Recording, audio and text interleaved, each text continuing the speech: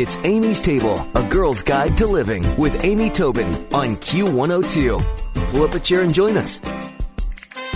Sharon Salzberg is one of the leading meditation and spiritual teachers in the world and is the author of 8 best-selling books. A teacher for 40 years, she's been a contributing editor to O, the Oprah magazine, and has appeared in Time, Real Simple, Good Housekeeping, Self, and others. And she's joining me today on Amy's Table to talk about her latest book.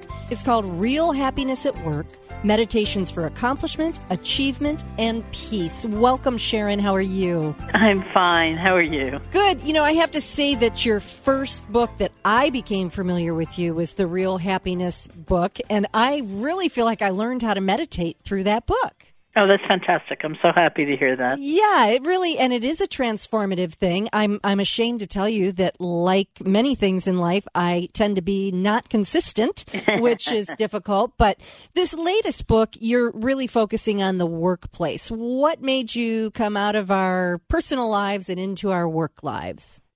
Well, when Real Happiness came out, because its full title is Real Happiness, The Power of Meditation, a 28-day program, and it came out a couple of years ago in January, and February so conveniently has 28 days, we did a challenge on my website where people were blogging and writing comments about their meditation practice, and we asked people to be really honest, like, unless it really happened, not to say, you know, I sat down for 3 seconds and I floated off in a sea of bliss. And right. So people were really talking about their experience and their values and the transformations. And it was clear from what they were saying that one of the hardest places of all for them to be themselves in the most authentic way was at work.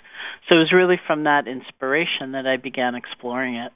Wow, that's amazing. Well, it would be true. It would be hard to say to your coworkers, wait, I just need a minute to center myself, wait, I need a quiet moment. And so you have these 8 pillars, and within which all of these wonderful, small, mindful ideas for us. So which should we talk about first? Perhaps the 8 pillars? Sure. Okay, so how did you arrive at these 8? Well, a lot of it actually was from conversations with those people, and I was very happy and grateful to see that the people who are writing in and the people that I get to work with when I teach were from such a huge variety of professions. It was everything from artists to doctors to hedge fund managers to an undercover policewoman, firefighters, school teachers, and so I tried to see what were the commonalities that made the difference for them in their work life, and we came up almost collectively with these 8. Well, the first, of course, is balance. And it's funny, when you were going through the list of people, I was thinking to myself, ooh, stressful. But then it occurred to me that really, you know, everybody's stress is personal, and there could be people that sound like they have absolutely pastoral jobs that are stressed out too. Yeah. But balance, this is really important. You talk about the ability to differentiate between who you are and what your job is. Well, it's true. So many times we're just defined by our work. And, you know, that's how we introduce ourselves. I'm a so-and-so. And we need to be able to make that difference, to understand that our deeper values, our deepest values, may be the most important thing, and that we need to find a way to bring them into our work life.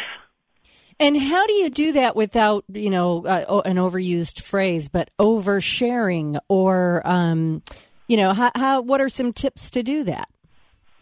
Well, we can, somebody told me, actually, it was very interesting, that something I didn't know after I'd written the book. They told me there's such a thing as email apnea, that when we send emails, we actually stop breathing.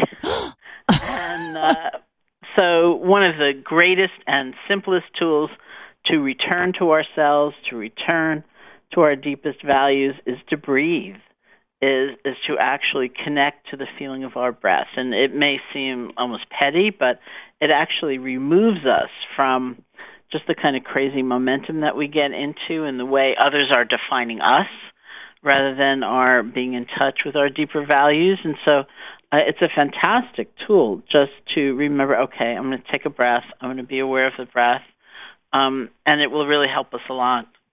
Well, it's funny because when you bring up email apnea, one of the mindful ideas that you have is before sending an email, send it to or an important one, send it to yourself first.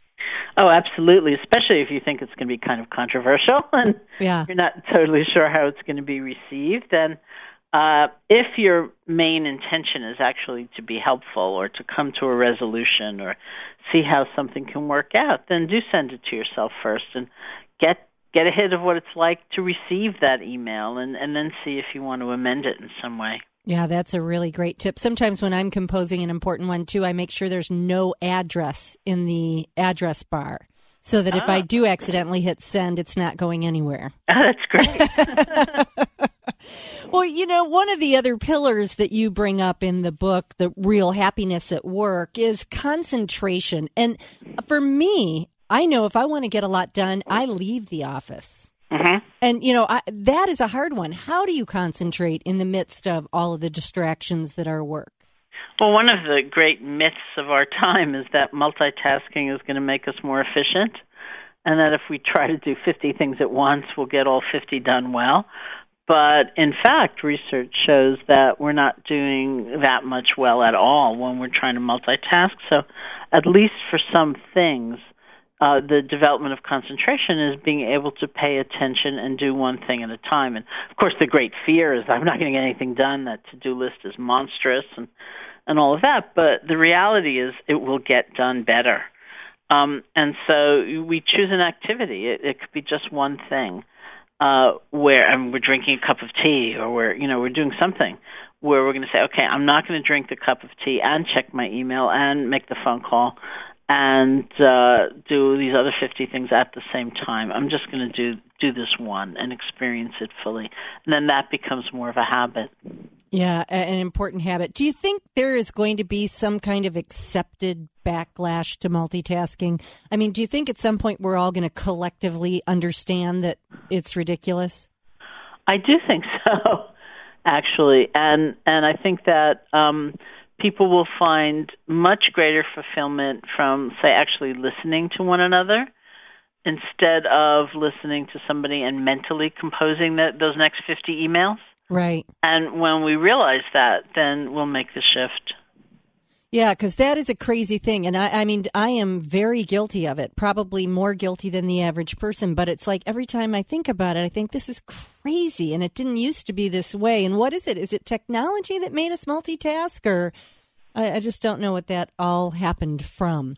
Well, I'll tell you what, if you are looking for something to bring you not only happiness at work, but I think also well beyond, you've got to check out the book, Real Happiness at Work, Meditations for Accomplishment, Achievement, and Peace by Sharon Salzberg. And you should also check out Sharon's website, which is SharonSalzberg.com. And I'm going to put a link to all of this on amystable.com as well. Sharon, it's a pleasure to speak with you. And again, a really wonderful book. Thank you so much for sharing some time with us today.